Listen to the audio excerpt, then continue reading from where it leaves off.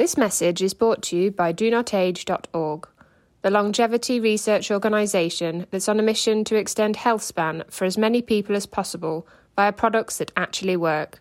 Start your journey today at DoNotAge.org and use code LLAMA for a 10% discount. That's LLAMA. You're extracting the nectar out of life, like when you're getting up on a Monday morning at 5 o'clock and it's freezing cold and you go swim for an hour and it's 7:30, you've swam, get a sauna, you're living life to its fullest.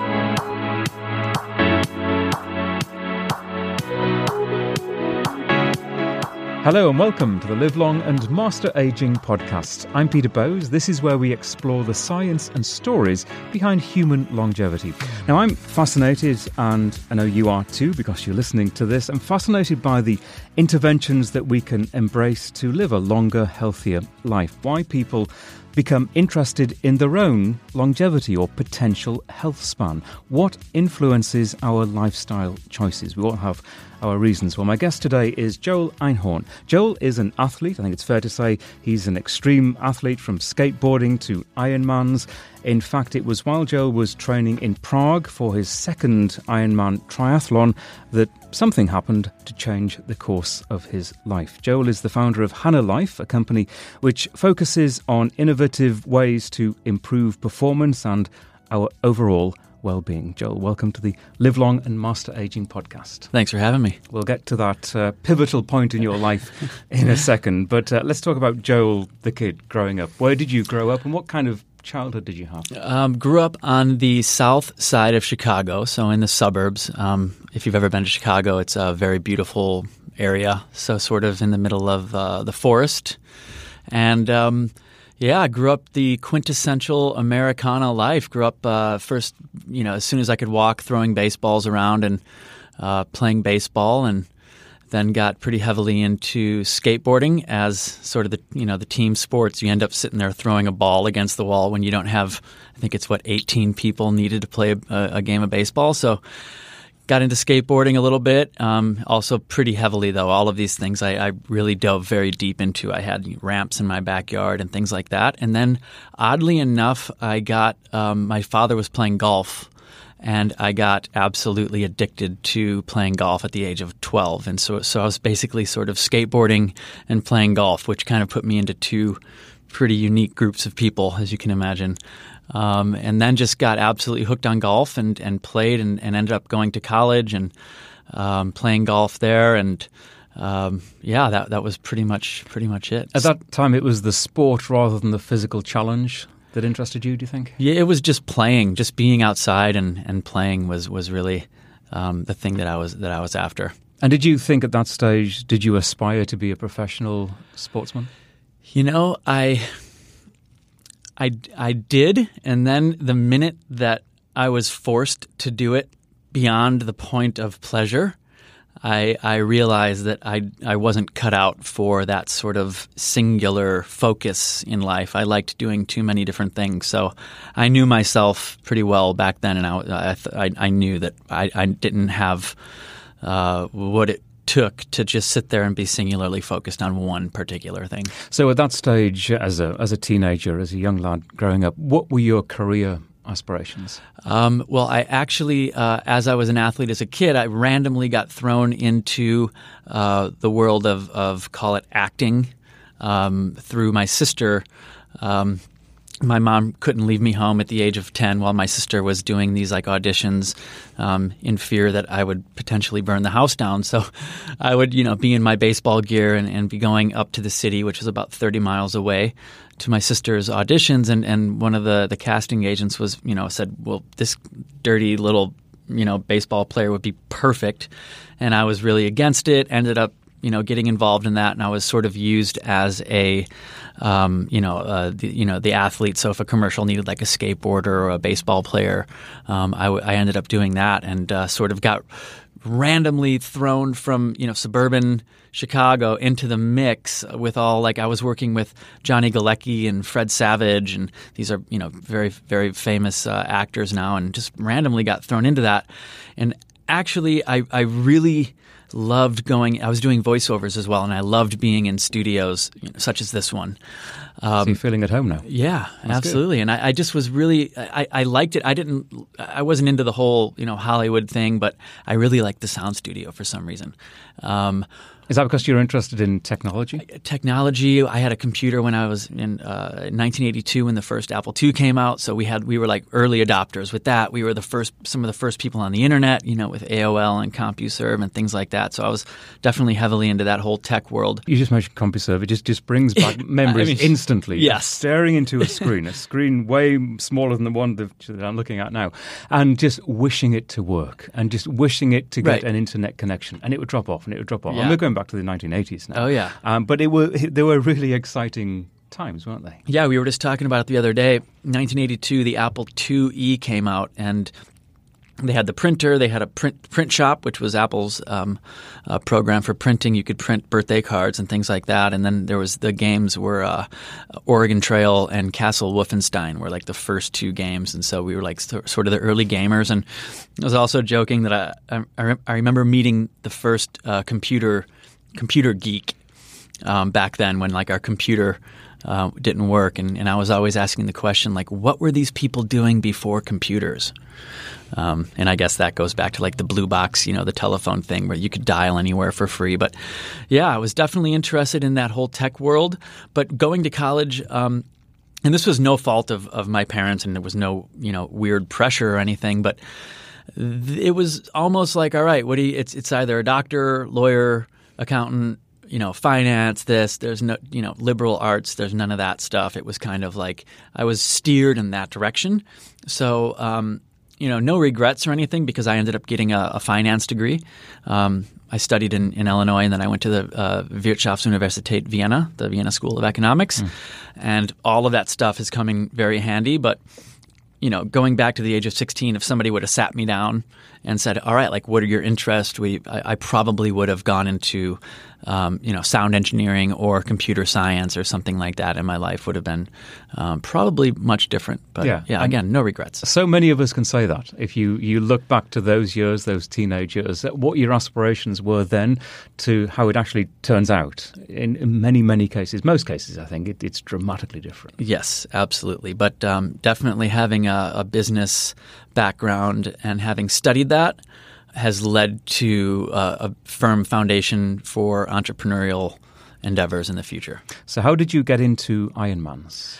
So that's kind of a step up, isn't it? Yeah. So I'm 43 now. So 96, 97, I was graduating from the school in Vienna and got a job working in finance immediately. And then they sent me to Prague in 97, 98. And I worked for 18 months. We did the first private placement in the Czech Republic, which is a company that's now AVG Technologies, which actually my business partner took public very randomly. I did that. We did pretty well, and I realized that this was absolutely the last thing that I wanted to be doing, which was working in an office, working for somebody else. I was able to get the work done looking around my office in an hour and a half, what people were doing in the whole day. And that's right when the Nokia communicator sort of came out. I don't know if you remember that sort of brick phone that opened up. And I was like one of the first people that had linked. Faxing back then, it was all the deal memos had to be signed, signature, but you could do that through fax. But you had to be in your office to have a fax machine. So I had rigged it up so I could do that on the fly.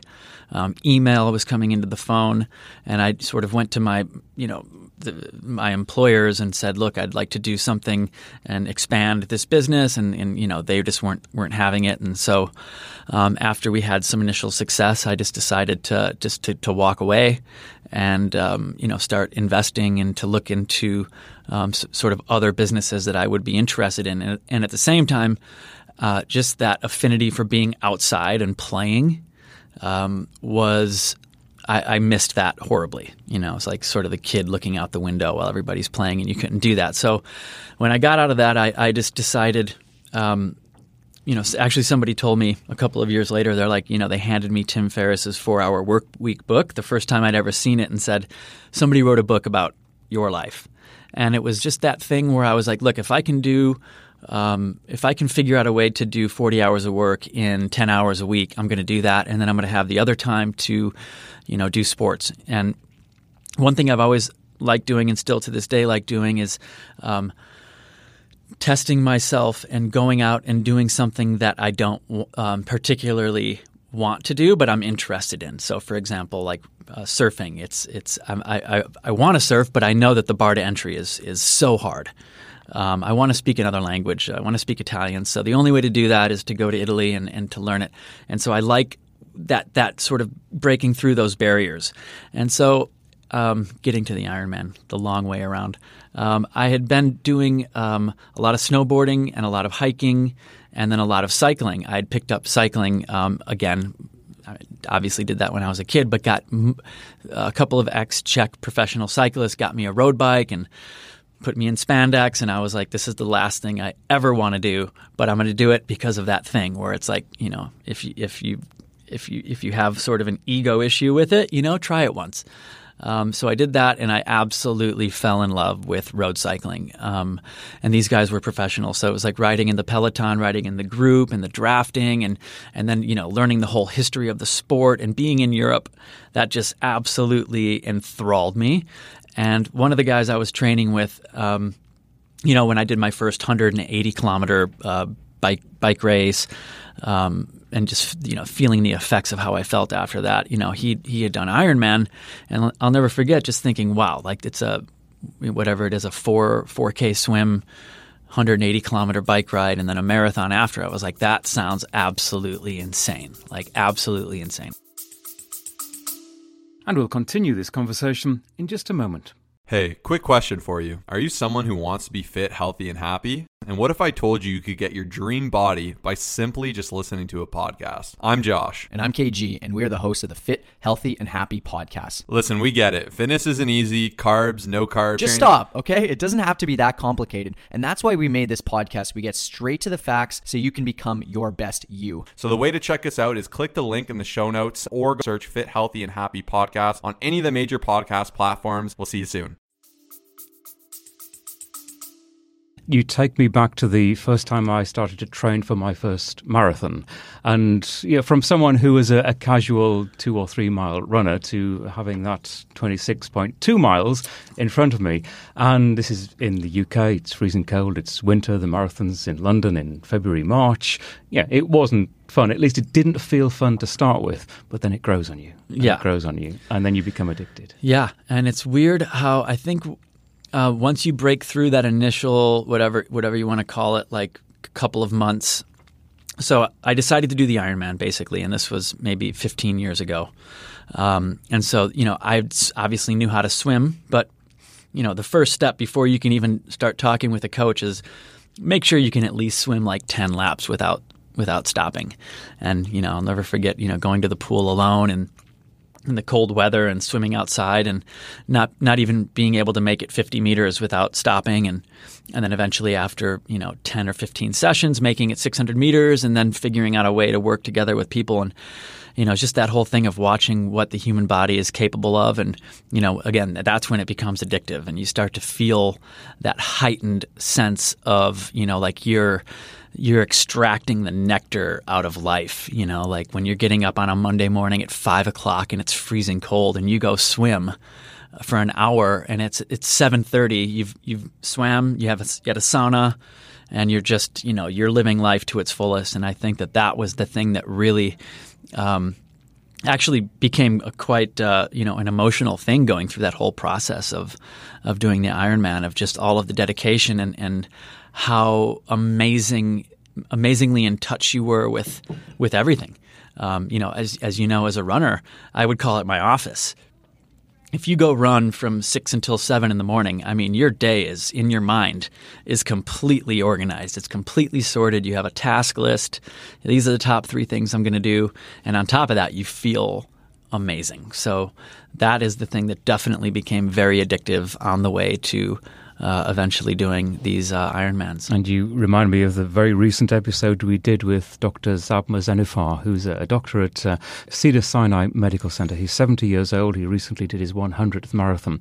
He runs in the Santa Monica Mountains every morning, gets up at 5:30. He's at his desk having done that run and seen the sunrise over Los Angeles, and he's at his desk by 7 a.m. It personifies the kind of culture that you're talking about. Yeah, once you start doing that, it's really hard to go back, and in terms of, talking about, quality of life, it can go by very quickly. And so, trying to be present every day and being, grateful about the fact that you're healthy and that you even have the ability to walk around. And then on top of that, having these heightened experiences, it's one of the more beautiful things, we can experience. And just before I lose the thread of what you said a few moments ago about when you were when you were looking out of that window and wanting to be the kid or the grown-up outside, in the fresh air, in the mountains, on your bike, or whatever you were doing, and trying to maximize your efficiency with the technology that you had then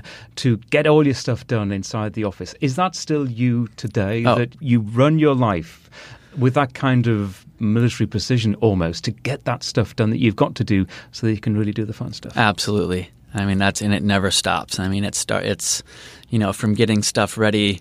There's a million things, like from getting your day ready the night before, laying out your clothes, getting that all ready, having your, whatever you're going to eat or drink in the morning ready, having all of your systems, diving into your tech and making sure that your whole, your program on your computer is all dialed in terms of bookmarks and, Google Drives and calendars and getting all that synced. It's systems, as we know. You get a system in place and it literally it doesn't take much more time. But what it does is it saves everybody time around you, and especially yourself, forever, ad infinitum. Especially if you know how to use these programs. And nowadays you can just Google it.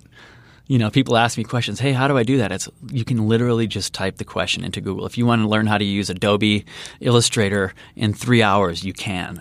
It's So there is definitely some military precision in there. Yeah, I like it. And are you one of these guys, what you're going to wear the next day? You maybe have a limited wardrobe. Absolutely. So there's no thinking there? There's no thinking. No, I have actually a shirt that we made with a friend's company called One Golden Thread, and he just made a shirt, and that's it. That's pretty much all I wear. It's very simple. Save your brain for the fun stuff. Yeah, exactly. So tell me what happened. 2008. There was a big turning point in your life, wasn't there? Yeah. So training in the middle of the Ironman training, already had done some races and was feeling really good. It was the end of the season, October in Prague, and you get those Indian summer days where it's just it's 70 degrees, the trees are changing, and it's like also you're in the shape of the season. You've got all those miles in your legs, and I can remember the day. I was a little bit ahead of myself. I was rushing. I was really anxious to get out there and get into the hills with my friends. They were out like 30 kilometers from Prague, and I was kind of racing through the day to get out there, and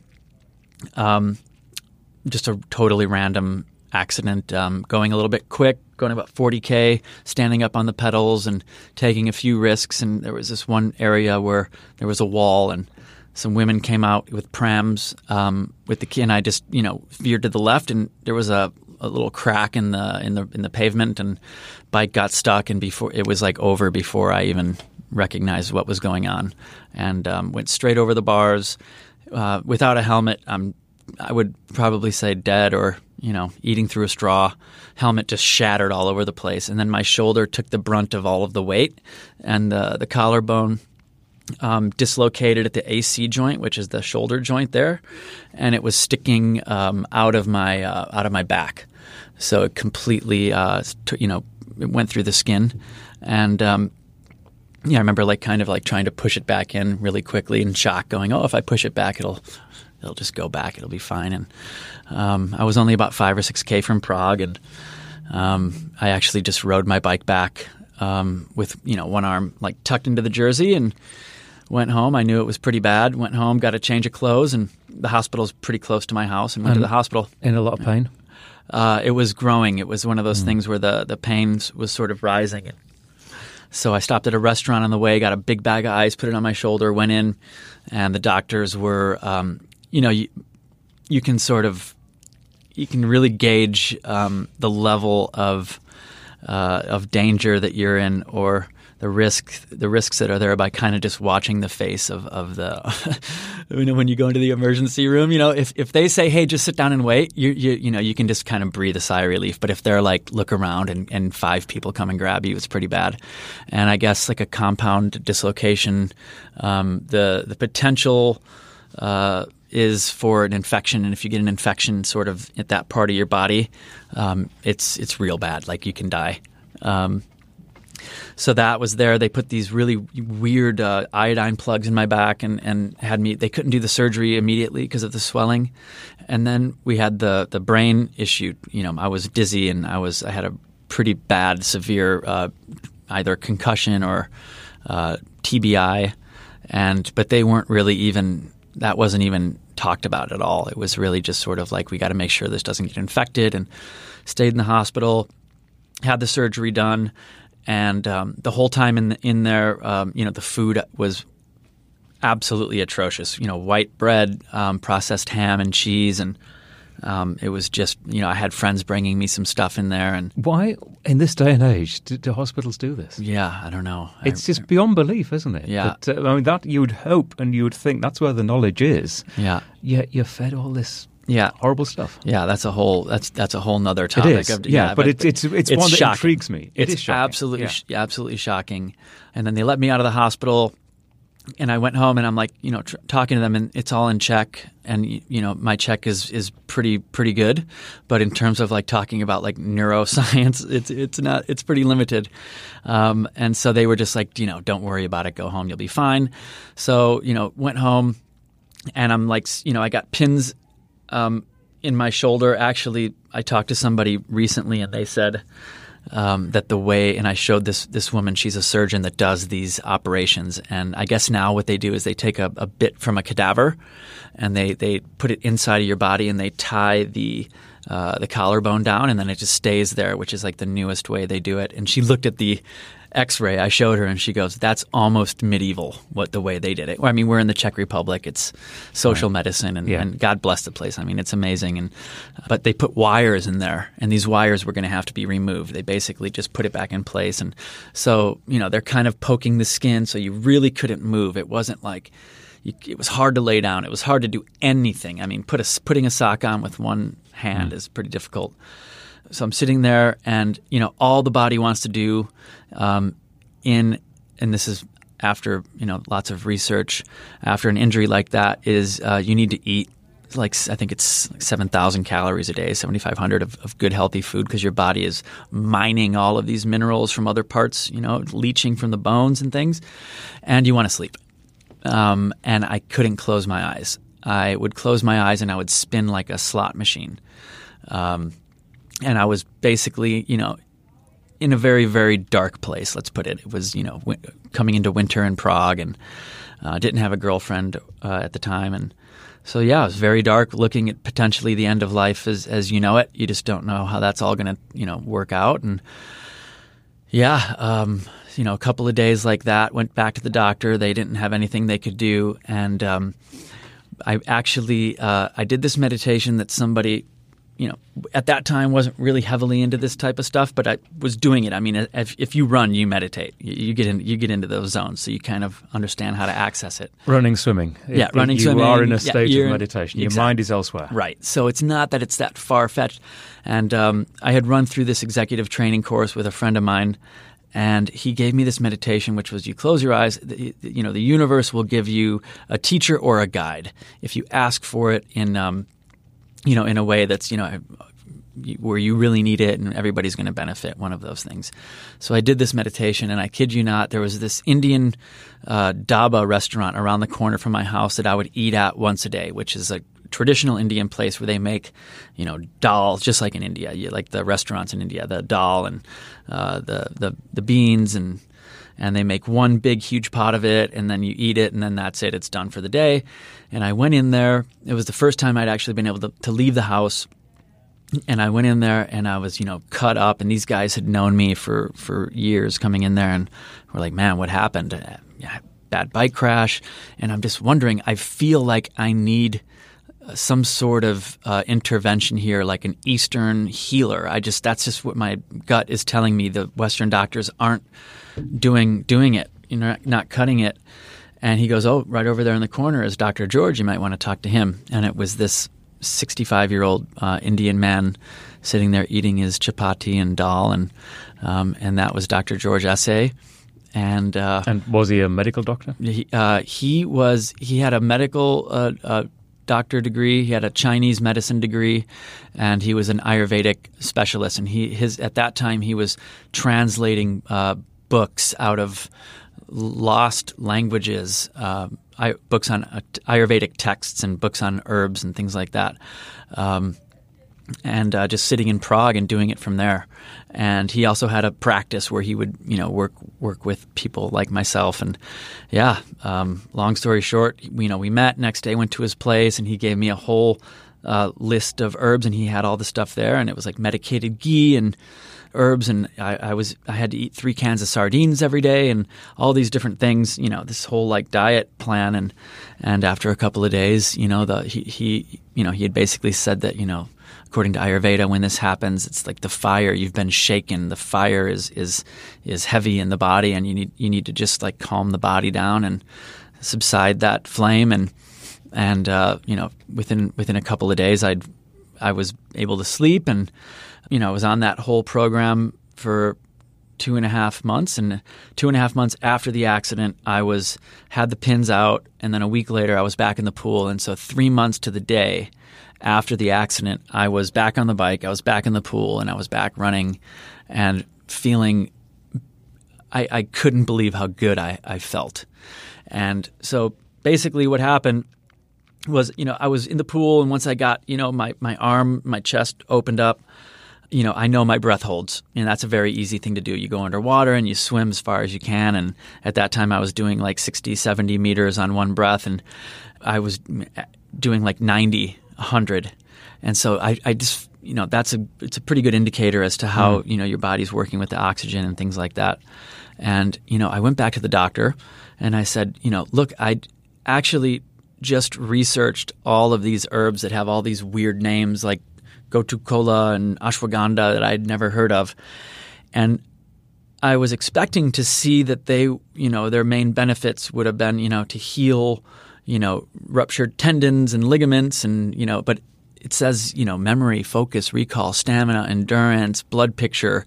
And my question to him was like, can I keep taking this stuff? Like, can I take it every day? And he goes, yes, of course you can, but where are you going to get it from? And I was like, look, I just Banyan Botanicals or this place, Ron Tea Garden. I researched and I can get it shipped over here. He's like, Joel, like you can't, you don't know where it's from. And that's that moment right there. Being somebody who's a little bit obsessive about these things really kind of spawned this whole journey of. So this stuff works. You can take it all the time. You don't have to just take it when you have like an injury or some sort of symptoms, but you need to get the best stuff, right? And if you look at something like wine, I think that's a perfect example where it's like, you plant Pinot Noir in Burgundy on this slope in this soil, and you're going to get something completely different than a Pinot in Arizona. Right. So it just led me down this path. I started going to India and sourcing all of these herbs and using them. And at that time, I was 32, 33, speaking a couple of languages, losing English actually, because you don't have conversations like this a lot when you're over in Europe. Right. And I just noticed that I'd started to take naps as well, especially a lot of training, and okay, I'm 33. I guess that's when you start to take naps, Were you the kind of person who resisted taking a nap, or it just physically didn't occur to you? It just happens, it just happened, naturally. All of a sudden at 2:00, you're like, wow, an hour of sleep would be amazing right now, which, I occasionally still do, but very, very rarely. And nothing against it. It's just that I just find that sometimes in life, if you're with a group of people and it's just, that's just what happens when you're 33. Oh, wait until you're 40. That's when things start. And And so, all of these things my life had been shaken up, like quite literally. And then I had this, this new infusion of something to learn and something to go after, and started spending a lot of time in India and sourcing all of these herbs, bringing them back. I was still doing triathlons, and I had obviously always been eating very healthily, but now adding this new sort of herbal things to the mix really sort of changed things up a lot. And just to sort of going back to the early stages of you embracing Eastern medicine, this was at the same time as continuing to use Western medicine in terms of your recovery. You were intertwining both. Complete integration, which is, thank God for Western medicine. I mean, like the fact that you can go into a hospital with a broken arm and, x-rays and blood tests, or, making sure you right blood type, this, that, that's amazing. And that, unfortunately for many reasons it stops there. Little things like, again, a broken arm. If you research it, when you have a broken arm, you should eat 7,000 calories a day, because your body, it's basically going into other parts of your body and mining things to fix the bone. No, I've never heard that from any doctor, and I've been around tons of athletes, tons of people that have had these issues. The type of food that you eat. That's why you see pro athletes, I think. You do see it, but they don't talk about it because they have their own little secrets. But you see pro athletes, hockey players, for example, will break their collarbone, and 4 weeks later they'll be back playing. 4 to 6 weeks later, full contact. And that's a third to a half of the time that they tell you when you go to a regular doctor. And that's just because they're addressing all of these other things. So yes, to answer your question, a merger between – it's not even – I wouldn't even call it Eastern medicine. I would just call it sort of Western medicine and logic. Right. So where did this take you? You kind of seen the light, and you'd proven that these methods could work because you were feeling so much better physically and mentally, I guess. You had been brought alive, I think. It's interpreting what you're saying. What did you do with this knowledge? Well, so I started going back and forth to India and working with Dr. Venugopal, who is I started learning. Basically, it was a long, long process of, about 10 years of sitting down and learning, how India works and how to work in India. And, you can't just approach these people and call them with a Western mindset. You don't get these introductions. And so realizing that they were pretty sacred, relationships, bringing these herbs back to Prague. And another thing is, when you're training, as you know, a couple hours a day, there are these, there's these goo gels. You can't eat a cheeseburger before you go run. You just can't do it. And so it's all about finding the foods. I was doing a lot of of hummus. That was my main go-to sort of thing. And then when you do these a 6-hour bike ride, there's a lot of ISO drinks and things like that are out there. But again, it doesn't feel right to me, to be putting these things in your body all the time. Of course, during a race, time of need, use them, but make it the exception and not the rule. And so I was always just sticking with water and liquid minerals. And then I started making these drinks with honey, just basically taking green tea, imagine like a, half liter or a 0.75 bidon, and just putting green tea at night, letting it cool down a little bit, putting, half a bottle of honey in there. And then I would throw in 4 or 5 of these different herbs and just have that as my backup. So, when, you're not feeling well, you're bonking a little bit, you need some energy, just take a shot of that. And my friends were like, what the heck is this? What are you doing? What are you doing over there? Yeah. And so I just started doing that. And yeah, a couple of people were, started to become interested around. And then, I started working with Dr. Venugopal and creating, I was like, look, all of these supplements, all of these different things out there, I want to create one thing that would address these issues. And then we created that sort of algorithm of what are you looking to achieve? And let me go through, our books here. And, there's they very well cataloged Ayurvedic library there of all of the recipes. They have everything written down, and it's very sacred. And so we had come upon this recipe. They're called rasayanas in India. And also in Chinese medicine, they use something very similar where they'll take 30 different herbs and they will extract them in different ways. Some they will boil, Some they will crush into a powder. Some they will put into like a massive tea bag and then put that into the water and extract. And then they, once they have that boiled down, they'll put in honey, ghee, sesame oil, and raw sugarcane. And what that does is it creates a perfect absorption method for all of these herbs. And so actually, like in Chinese medicine, you can go to the doctor. Like the wealthy people go to the doctor and he'll do their whole, full body scan and test, and then he'll create a specific one of these products for them for the winter so they don't get sick or whatever. So there are many different, it's a almost infinite number of potential recipes that are possible, using the Rasayana method. And so we just plugged in the variables and we created something. So in Ayurveda, there's something called doshas. So everybody is Vata, Pitta, or Kapha. And we wanted to create something that would be able to be used by everybody all the time. And so that was sort of the idea. And when I started bringing these mixtures back and testing them over the course of a couple of years, I gave them to a couple of friends. And, next thing you know, it was like, hey, can I get like 10 jars of that? I want to give it to my grandma, to my mom and my mom's friends. And so I just started getting like 40-kilo jugs, huge jugs brought over.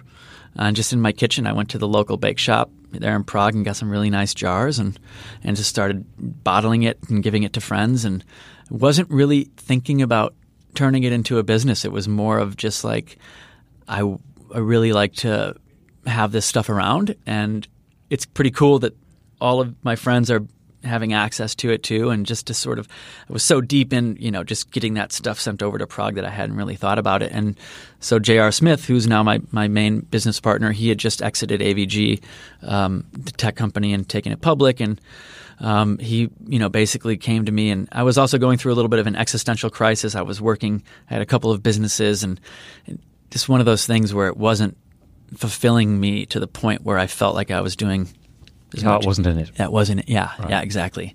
And he knew that. He's one of my closest friends, and he saw what I was doing and was like, I mean, this is what you should be doing. This is exactly who you are.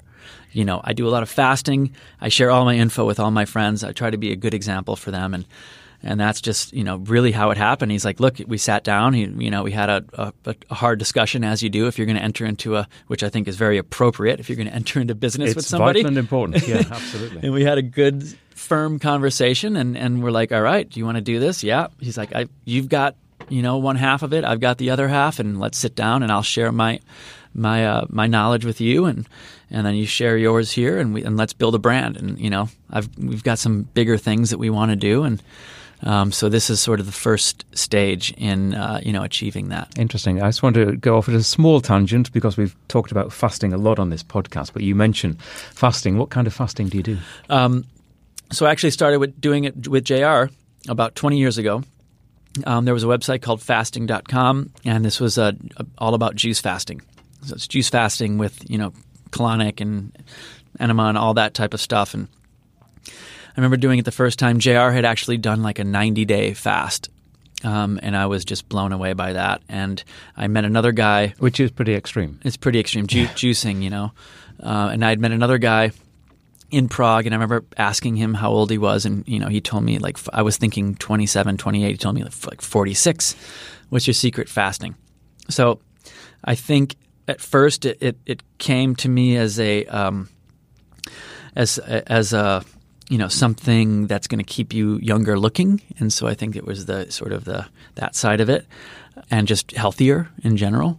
And so got into the juice fasting and did, 7-day the first time. And I mean, it was all of that stuff is way pushed aside. I mean, it's sort of like the best I've ever felt in my life. And definitely I would consider that like the fountain of youth for me. And just to be specific, when you say a juice fast, what does that entail? So the way we were doing it, real simple, 2 days of fruit and vegetable raw, all the water, herbal tea, and then let's say 4 days of green juice and broth, vegetable broth, no salt, just completely full ketosis. And, you minimize all of that so you're not like, drinking a gallon of juice at a time, which is sometimes what you want to do. And getting into that state of like clicking over into the point of, ketosis, you're not hungry at all. And you just really go into very deep spiritual, regenerative place. Because the first impression, of course, when anyone hears that you're consuming a lot of juice, equates to a lot of sugar, which isn't going to put you into ketosis. Right. Yeah. So that's why we were sticking with specific types of juices and Right. green juices and things like that. So staying, in that space. You can, and actually, when you're in that space, you can totally tell when you get out of it. You can feel it. Yeah, you can feel it. So staying in those areas and doing that, and then that transitioned into longer ones, 28-day fast, like with water fasting inside of that. And so I now do a combination of the Panchakarma treatments in India, which is something a little bit different than that. What does that involve?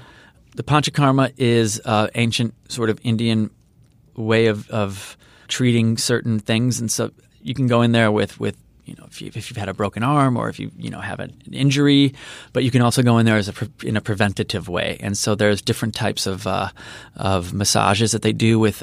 You go there, it's usually like 100 degrees. It's the best time to do it. So you're sweating all the time. Medicated oils over your whole body.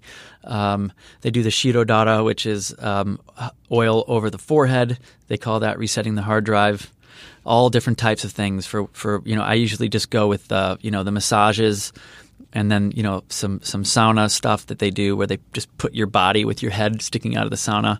They do all kinds of stuff, but mine is mainly for just detoxification. And you wake up in the one morning at 5 a.m. They give you this laxative, like a top-down sort of enema, and then they just basically strip you down to almost nothing, and then rebuild you back up, which is essentially what fasting does. It's not so much the fasting, it's the recovery from the fasting, it's the regrowth, it's the generation of new white blood cells, it's the renewing of your immune system and all that good stuff. So it's whenever I fasted, it's the, let's say, 10 days afterwards that you feel good during the fast once you've got into ketosis, but then the recovery process, the recovery side of fasting is when I feel really good. Yeah. And it really trains your mind. We were actually, JR is fasting right now, and we were talking about how it resets your body to, let's say you're on an airplane and you don't want to eat that food. You know that you can, all right, I'm just going to drink water. You know that you can handle that.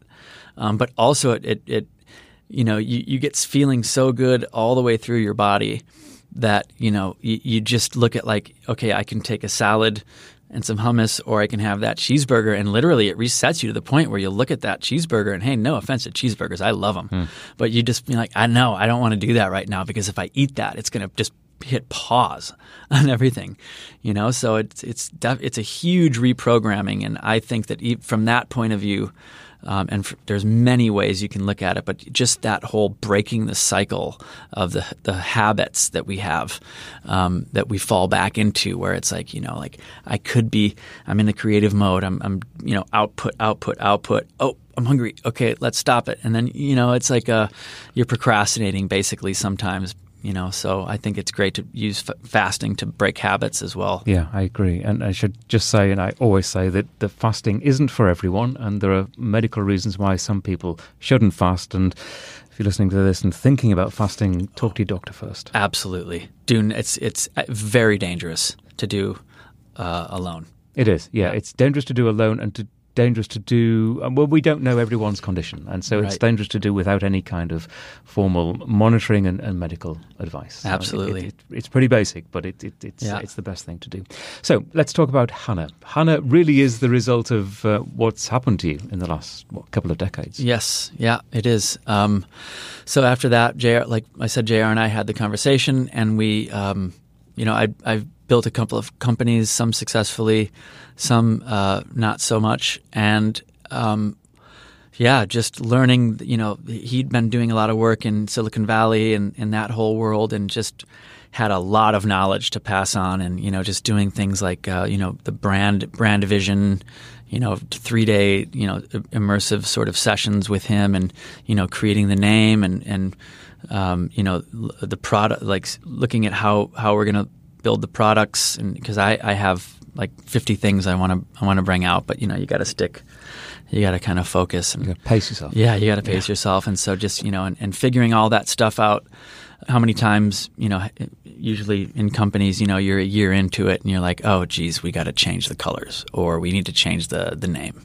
And so like that's just something you want to avoid at all costs. And so we did that at first and then, started seeding the product, giving it out to our network and getting feedback and doing surveys, which I think actually is better than doing focus groups, and getting good, honest feedback from our friends and family, and then just started going from there and started giving it to a lot of friends that were also that are professional athletes. And the feedback that I was getting from the athletes was pretty amazing. It's also interesting that, I think 15 years ago, especially like snowboarders and skiers and skateboarders and surfers and even climbers, it was like kind of cool not to eat so healthy.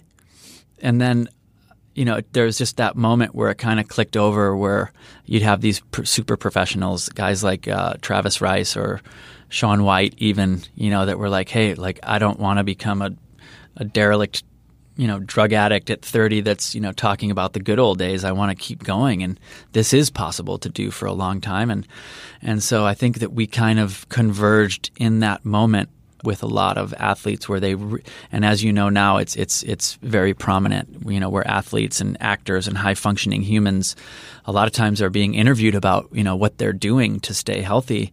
And so, just started naturally sort of integrating with a lot of these guys and diving in and then getting a chance to see, behind the curtain and just being blown away by, guys like Travis Rice who do, an yoga every morning and meditate. Travis is the snowboarder. Or Jimmy Chin, who's, brings half of his suitcase as like a yoga mat and rolling out and meditating half an hour a day and, doing all these things just because that's the only way you can possibly do what they do, which is not only be an athlete, but be a businessman at the same time. Well, look, I wish you the best of luck with it. It's an exciting time, I think, for you, and just building on all of your own personal experience. Let me ask you this in closing, and it's the question I ask most people. In terms of your own longevity, your own health span, let's not focus on lifespan, but your own health span. And clearly we share so many, I think, aspirations in terms of optimizing our time right now so that you can do what you want to do. But looking long term, what are your own personal aspirations? To simplify the way in which our global community interacts with food and supplements on a very big scale would be something that I would really like to do, bridging this gap between like what is called Eastern and Western medicine. Would love to create a center. Imagine a place where you could just go check into for whatever 1, 2, 3, 4 weeks somewhere beautiful, and just go and all of the crazy amazing stuff. The people that you're talking to it's all there. It's all there. You could do all the run the gamut. Everything's going to become much cheaper in the next couple of years, and continue to do things like surfing. I just started surfing a couple of years ago, and it's just been picking more low impact. Yeah, you can get hurt surfing, but if you choose your places, doing stuff like that. Continue to cycle. I love cycling. I've been cycling all summer in Europe, and just some kids potentially. It's funny, nearly everyone mentions children as a reason to live long and healthy, to still be around for the children. Yeah, absolutely. And just like you said, that health span. I want to live a long, full life. Lead by example, and hang out with my friends and do amazing things. And do you notice, I certainly do, that in the space that you're working in, and both of us to an extent, that this is beginning to resonate with more and more people, that the concept of health span and the interventions that we can apply to ourselves that are clearly going to benefit that longevity? Yeah, it's happening slowly. I think right now there's a need for for concentration. Right now, I think there's a lot of stuff out there, and I think that's the decision fatigue. Like when I talked about simplifying this for people, there is decision fatigue out there right now. Where can you imagine, housewife, 28 years old in Minnesota that decides she wants to like get healthy walks into the supplement aisle, it's like her head's going to explode. So and I think that's a huge problem. It is the confusion that ultimately actually puts people off. Absolutely. And they feel that, well, I can't try everything. I can't try that intervention or that supplement with this exercise regime. It's just too mind-boggling, isn't it? Yes. And also, I've had, luckily enough, I've had experiences with things that actually work. And so there's a big problem right now in the industry with basically products that are using not the purest ingredients. Let's say that. And so that's a big thing that needs to be solved, because like the placebo effect obviously works, but that, when somebody goes in, somebody that has some issue and they should be taking these 3 things, and they go to Tesco to buy them and they're getting orange sawdust. That is not a good thing. So, that's something that we're very passionate about in the industry is the purity and the quality and the results of these things, and sort of creating a way to enable people to understand, where these things are coming from. And at the same time, when you know where they're coming from, that will then ensure that these places continue to exist. So, for example, the reason why a Burgundy is so sacred is because people know it exists and people understand and they can feel it and taste it, and it's protected. But unfortunately, in the supplement industry, you don't taste. There is no difference in most people can't taste the turmeric in their turmeric capsules, right? And so they don't know where it's from and this and that. So this is, in the short term, I think that's the one thing, is to open up people's eyes to understanding that there is a huge difference in what you're eating, everything you're eating, from the vegetables and the fruits and the supplements and herbs, dependent on the terroir and where it's from. So that's kind of like our next mission, is to sort of open that up. And I think again, wine is just a great way of it's a good example. I think you're doing some great work. Thank you very much. If anyone wants to read more, dig a little deeper, so Hanah-Life, HANAH life.com. is a good starting point. That's the website. Yeah. And we'll put that in the show notes for this podcast, which is at lamapodcast.com. That's Lama, Live Long and Master Aging, LLAMA podcast.com. And again, Joel, really good to meet you. Thank you so much. Thank you so much, and thanks for the work you're doing. Really appreciate it.